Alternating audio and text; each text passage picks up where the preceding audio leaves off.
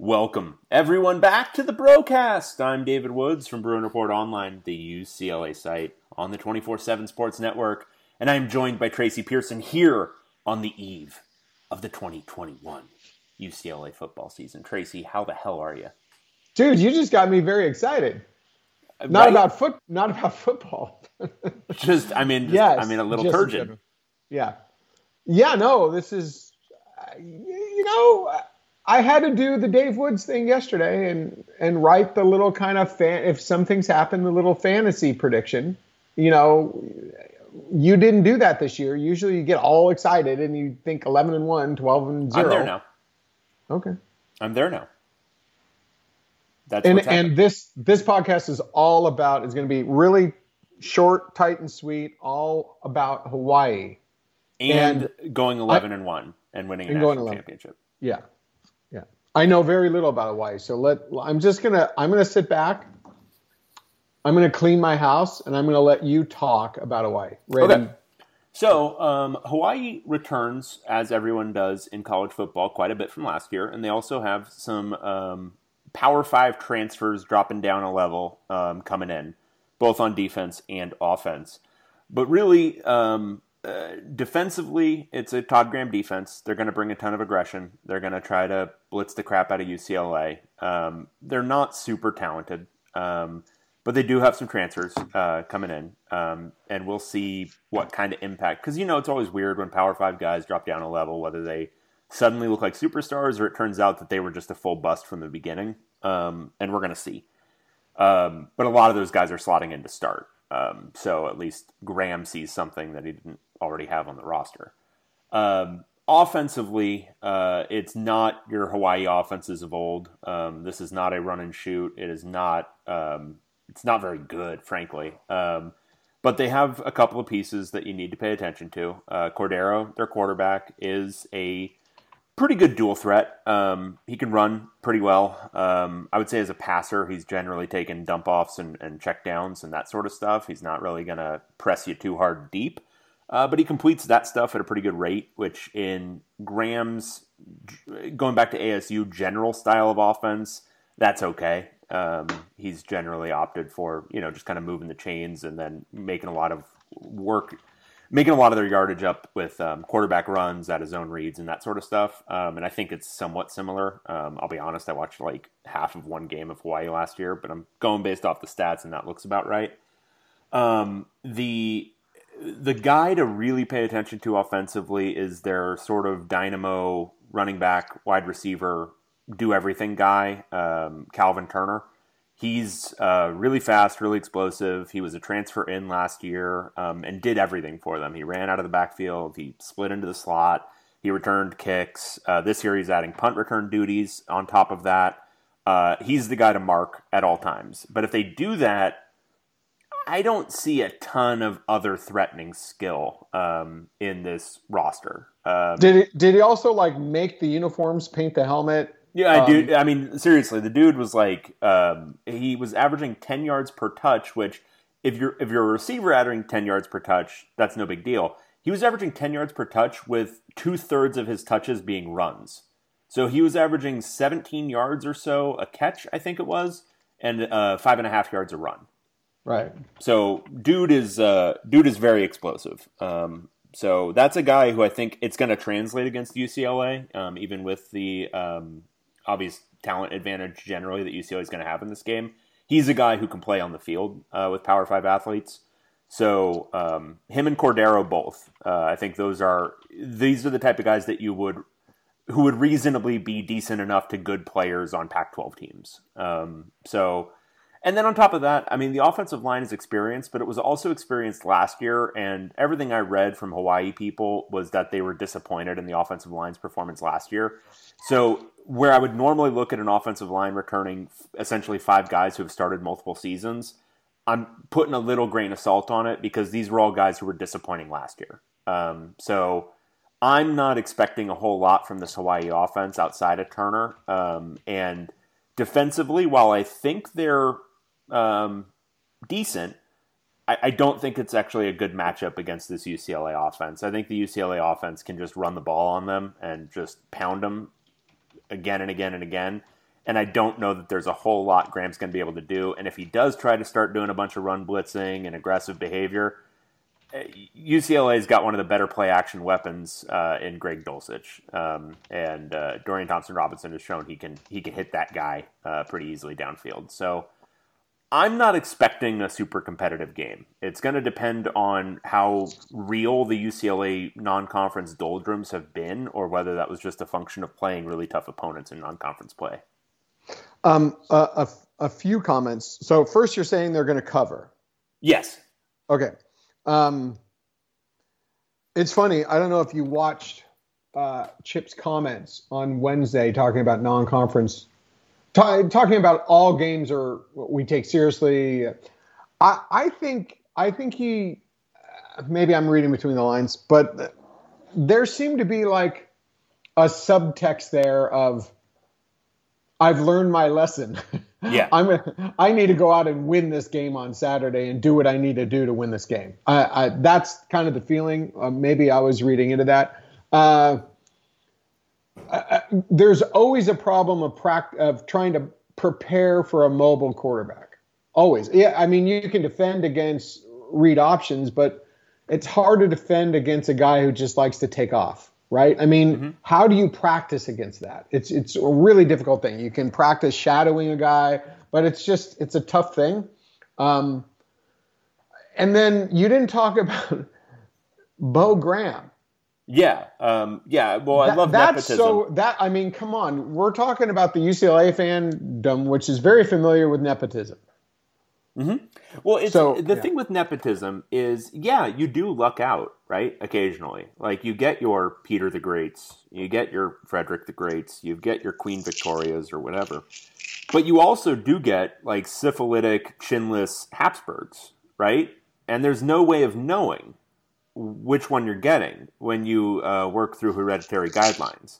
That's why, merit or qualifications or experience in any meaningful way where you haven't been hired by your dad would be, if I were hiring coaches, would be maybe like the resume bullet points I'd be looking for. Because, I think as a human race, as a civilization, we have tried the hereditary thing for a long time. Ups and downs. I think you want something with a little bit more consistent success is all I'm saying. So maybe don't hire your kid for one of the most important jobs on your staff. Just a thought. Especially one who comes with a really, really thin resume. Yeah, well, his entire resume, I think, maybe there was one stop that did not include his dad, but I think aside from maybe Louisiana in 2018, I'm not sure where Todd Graham was at that moment, I think literally every single job on his resume was given to him by his dad. Not unlike Taylor Mazzoni, not unlike Corey Alford, situations at UCLA. I'm not just beating up Hawaii to beat up Hawaii. Nepotism is gross. It's disgusting, and it shouldn't happen. And here's the thing. I understand letting your son get a foot in the door and you give him a start. Give him a GA job, and that's it. And then he gets a real job on merit. Right, but then he goes beyond you, and on his merit, he starts rising through the ranks elsewhere. Yeah, you want to talk to me? Jerry Neuheisel, for example, is not a nepotistic thing going on there. Like, somebody else has hired him. It's not his dad. Yes. He's just the son of a coach. But Taylor Mazzoni was hired by his dad exclusively. Corey Alford was hired by his dad exclusively, and Bo Graham has been hired by his dad exclusively. That's just pure nepotism. Yeah. And I could say if Jerry Neuheisel, obviously his dad didn't hire him. Jerry Neuheisel is a pretty dynamic, personable guy. He would get a job. Of course. He would just get a job. Yeah. Well, and he already has. Like, provably, the proof is already there in the pudding. Yeah. Yeah. Remember, Taylor Mazzoni was UCLA's quarterbacks coach. Yeah, he was a wide receivers coach. He was an inside receivers coach. He was a tight ends coach, and he was a quarterbacks coach. That's crazy. Yeah. What do you think about the fact that Hawaii's performance and stats last year have no power. There was no Power 5. How so reliable? That's something where I've tried to apply my own personal grain of salt, because even advanced stats I think are a little wonky from last year, because there's so few interconference games to even kind of gauge what the strength of the different conferences were. So you sort of just have to leaven whatever you're looking at a little bit, and I think the fact that the offense declined so badly when they didn't even have to contend with a Power 5 defense should be a very worrying sign for Hawaii. That's worrying. That's a big worry. I think the defense improvement, by a similar token, it's maybe not as profound as if they'd had non-conference games, but I still think there's some truth to it. I think Todd Graham, being a defensive guy, he did instill some basic guidelines that made them a little bit better. And they should be better again in year 2. So I would anticipate the defense is decent enough, again, for a Mountain West team. The offense, though, I think, again, replacing a proven-ish offensive coordinator with your kid to an offense that was already not good last year, I would be very worried coming into the season if I was Hawaii, especially when you do have a guy like Cordero and you do have a guy like Turner, and still the production wasn't very good last year. Here's going to be my question going into every game that we have to ask ourselves every time. Does the opposing team have the capability of shutting down UCLA's running game? And that's the thing where I just don't think Hawaii has it. They've got, for Hawaii, I would say their size on the defensive line isn't bad, because I've seen some Hawaii defensive lines over the years that have been really tiny. But I just don't think they've got the skill with the linebacker spots. I mean, that one guy, what's his name? Mausua, I think. He's good. The rest of that linebacker core isn't very good. And at the defensive line, I just don't see a bunch of talent. It's, some decent enough size. But you've got, I think there's one of them who's an Oklahoma transfer who literally never played at Oklahoma. So you don't know if that's, was he a true Oklahoma level prospect or was he a complete bust? That's one of the guys. So I don't think so. I don't think they have that capability. It's just that I think the talent differential is just too significant. Okay. There we go. I have to admit, I'm probably most excited about this season in a long time. Mm-hmm. I think we were we excited really going into Chip Kelly's first season? We probably weren't. Come on. We weren't. No. We were over the moon. We? Okay. So I thought we were writing things. We were doing Slack chats and stuff where we posted the Slack chats all about how they were going to run the blur with DTR and Kaz Allen. I was a lunatic. We were all lunatics. Okay. Chip Kelly, baby. I thought we were kind of measured a bit, saying first year, not a lot of talent. So we were measured on the record, or you were, I think, a little bit more than I was. And we were also already pumping the brakes a little bit on recruiting because it had gotten weird over the summer, if you remember. We started that by spring. We were on board. Then we started seeing what they were doing and went, whoa, by at least. Well, and if I want to claim prescience of any sort, I can say that I tweeted out after the spring game that if that offense is what UCLA's offense is going to look like, then they're going like 2-10 or something. But I didn't truly believe that. I believed that it was like some sort of rope-a-dope. And then it turned out that no, in fact, that was UCLA's offense that they intended to run all year. Yeah, it was the vanilla version, but it was the offense of what he intended to run. Right. Yes. So that was shocking. That was stunning. We're all after we had even seen it a lot through and got a feeling for it in spring practice. It was still shocking in that game. Yeah, absolutely stunning how mediocre it looked. But I was still excited for the start of the year because I thought, I don't know what I thought. I thought they were still going to try to do some sort of because you thought offense. Chip Kelly still. I mean, we were under the impression Chip Kelly would bring an elite level of coaching, that he would have his players overachieve. Right. So even once we saw that offense, we're all, well, okay, still he's a genius. And then we never thought that the defense wouldn't. I mean, we were coming off a pretty bad defense, and actually that first year wasn't as bad as the Tom Bradley defenses we had seen, but it was still not good at all. No. And then, Tracy, let's not forget 2018, the preamble to 2018, because remember, they closed the preamble to 2019. They closed 2018 strong. Like they had that win over USC. They looked really good through the final 3 games, and we were like, okay, Chip Kelly's got it figured out now. This is going to be a good year.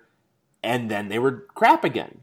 Like, I will say I think the team's going to be better this year than I really truly thought either of those 2 years. That was pure homer cresting.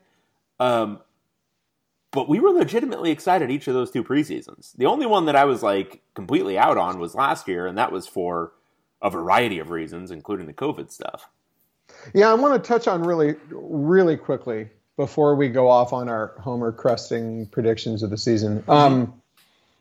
Because there's a lot of discussion. I did write an article about it, about how there are some UCLA fans that are saying, it's just this has been Chip Kelly's plan. He had the blueprint. He was watering the bamboo, and now it's, if they have a good season, it's coming to fruition. But that's, for us who were there and watched this, that's not really what happened. In a nutshell, what has happened is that Chip Kelly came in, brought in a coaching staff and a defensive scheme and a sense of recruiting and a lot of the things that just didn't, that college football had passed him by. And there, if you want to call it an arrogance, if you want to call it hubris, whatever you want to call it, I won't even label it, but there were miscalculations on what he needed to do when he first got to UCLA to be successful. If the defensive scheme ends up being good, give him credit for shifting gears 2 years in and going out and finding Brian Norwood. Give him a lot of credit for that. Shifting recruiting a bit, and then of course the transfer portal, which was a windfall of not of his doing. So it wasn't the original blueprint. It really was a guy who returned to college football, thought he knew it all, in my opinion, and then went, oh crap, 2 years in, I need to get back up to speed. Can I give you some numbers, Tracy? Sure, Dave. All right. Here's how many transfers are slated to start for UCLA in Game 1, according to the released depth chart from UCLA. On defense, Daytona Jackson, Mitchell Agude, Caleb Johnson, Jordan Genmarkeith, Quantrez Knight, Obi Ebo, and Cameron Johnson. That is 7 of the 11 defensive starters. On offense, it is Paul Grattan, Britton Brown, and Cam Brown. That is 3 of the 11. So 10 of the 22 starters for UCLA heading into the opening game are transfers. This was not the plan. Well, let's do this. Let's concede the JC transfers. Let's just do that because that was a natural thing that UCLA could do. But the other ones, and then going beyond just the starters, and you got. I personally think Zach Charbonnet is going to be a beast.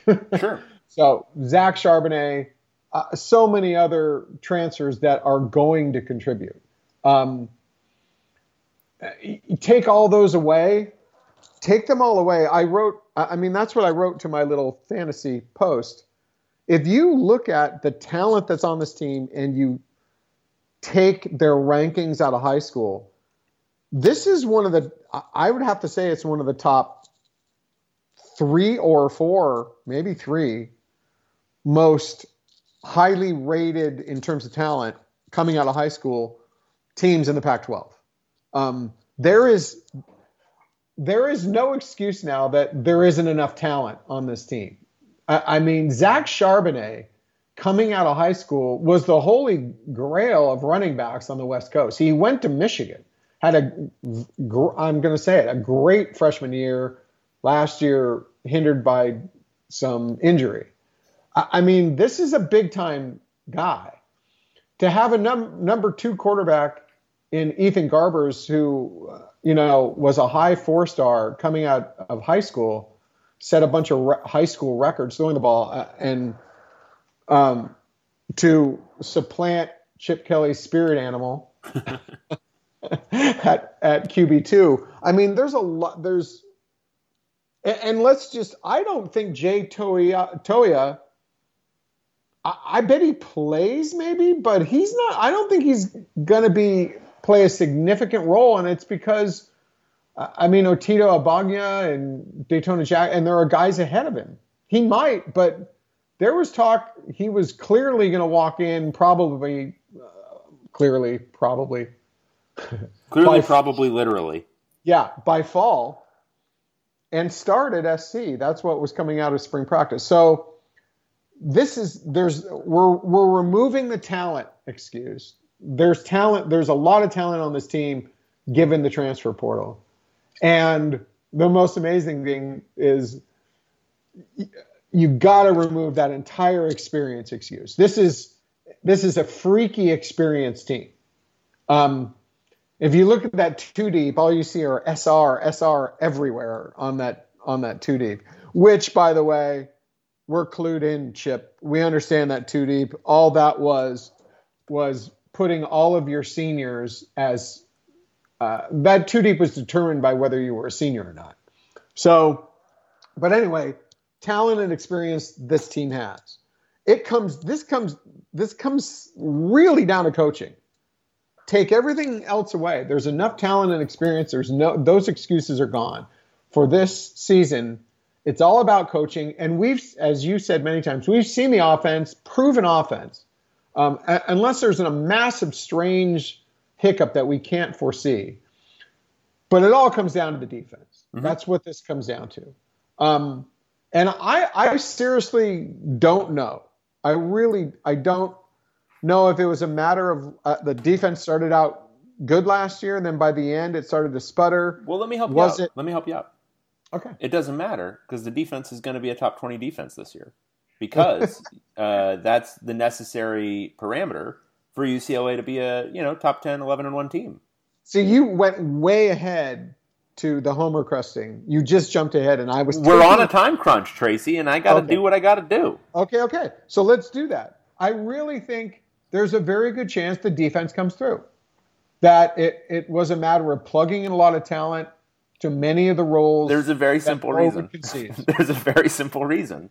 Yeah. You've got Jordan Genbar-Keith starting at inside linebacker, and Bo Calvert's been moved outside. And Cam Johnson at a cornerback. Yeah, but also there's one thing left to see, and that's Carl Jones supplanting Bo Calvert at that outside linebacker spot. Yeah. If that happens, if we are watching a game on Saturday, tomorrow, and we're seeing mostly Caleb Johnson, Jordan Genbar-Keith, and Carl Jones playing those three spots, then, look, I'm calling it homer cresting, and look, 11-1, probably ridiculous, but I'll be so much more confident about this team's ability to actually be good in every game this year. And if they're good in every game this year, all those coin flips that we were talking about suddenly look much more in UCLA's favor. Suddenly those are 60-40 games. Okay, among those coin flips, let's get into that. If UCLA's good, what are still the toughest coin flip games? I still think at Washington and at Utah. At Washington, at Utah. I think people are down on Oregon for reasons that make sense, but I think people are underrating how much of an upgrade at defensive coordinator Tim DeRuyter is.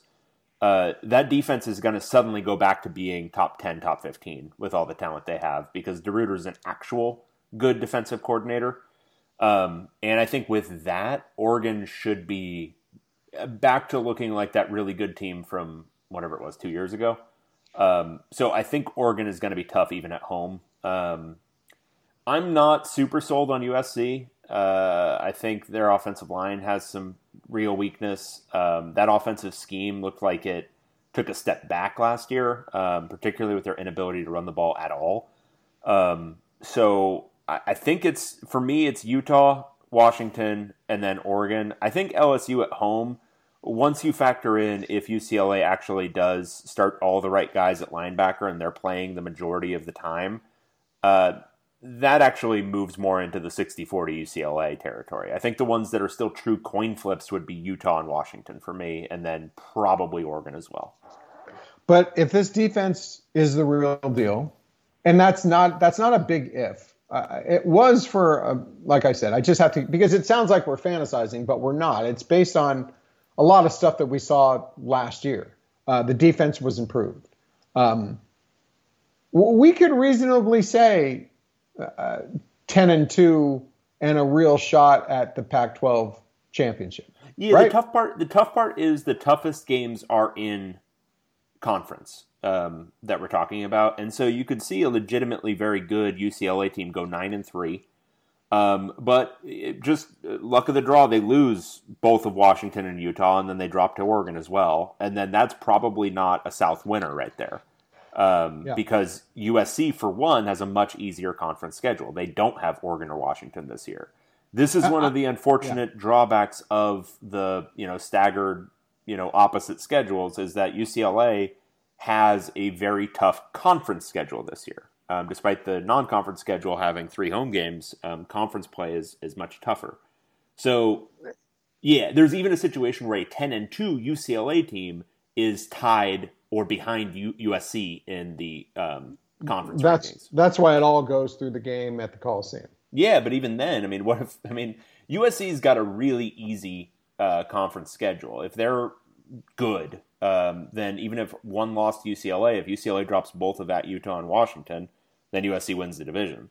So it's just it depends on a lot of things. It's just, I would say UCLA's losses, even a good UCLA, their losses are more likely to come in conference play. But let's say this too: if they get 8 wins, what makes an 8-win season successful to most UCLA fans would be a win over SC, right? Yeah, it'll depend on how the season plays out, because there have been a lot of preseasons where we've said, that USC team should be pretty good, and everyone's predicting USC to be a division winner this year, but USC might end up, there's a chance USC ends up not being good, that they end up looking pretty mediocre and 6-6, and then you might get to the end of the season and UCLA at 8-4 beating a USC team that may have fired its coach mid-season, Don't say that. Your guy, Clay. Dave, what are you talking about? I'm just saying there are degrees. There are degrees of all of this stuff. I think an 8-4, it's really going to depend on the makeup of that 8-4, and I don't even know if 8-4 with USC would suddenly make it a satisfying year for the entire fan base. What does your boy Ryan say Clay needs to do to keep his job? He's out of that game because he's done it so many times where, legitimately they should have fired him based on X, Y, or Z, and then they just don't do it. So I think he's kind of just bailed on that whole thing because it's just, and I'm sure he's talking to boosters and everybody who are like, yeah, we're getting rid of him. And then they just don't do it because it's USC and they've got a country club thing going on there. If he doesn't win the Pac-12 South, is he out? My thing with Helton is I think it's the same sort of. I think people think that it's USC, so he has to go 10-2. If dude goes 8-4 and they look decent enough and they win the South, are they really going to ditch him? I don't know. I really don't. I think 8-4 that he'd have to win the South. I think so too. But what if he does? Be retained. Or 9-3? These are things that are mediocrities to the USC fan base, I guess.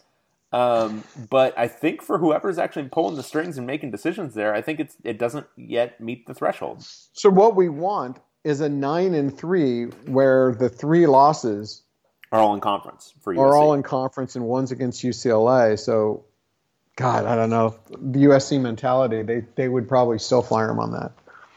But that's what we think, but the USC mentality hasn't really been playing out lately. Yeah, I think, but it wears. It keeps the patience, it's all building on top of itself. Yep. 2 years ago, but now we're 2 years further along and everyone tolerating this. And the USC people I know, and one's a donor, they are ready to move on. They want a big name, splashy, expensive head coach. That's the feeling I get. But Well, it's USC, so they're probably going to hire Jack Del Rio. So enjoy that. Okay, we did it. We crushed it. We crushed it. All right, so Tracy and I, he's at 10-2. I'm at 11-1. That'll change by halftime tomorrow. First quarter. Okay. All right. Well, for Tracy Pearson, I'm David Woods, Bruno Port Online. We'll talk to you again next time. See y'all.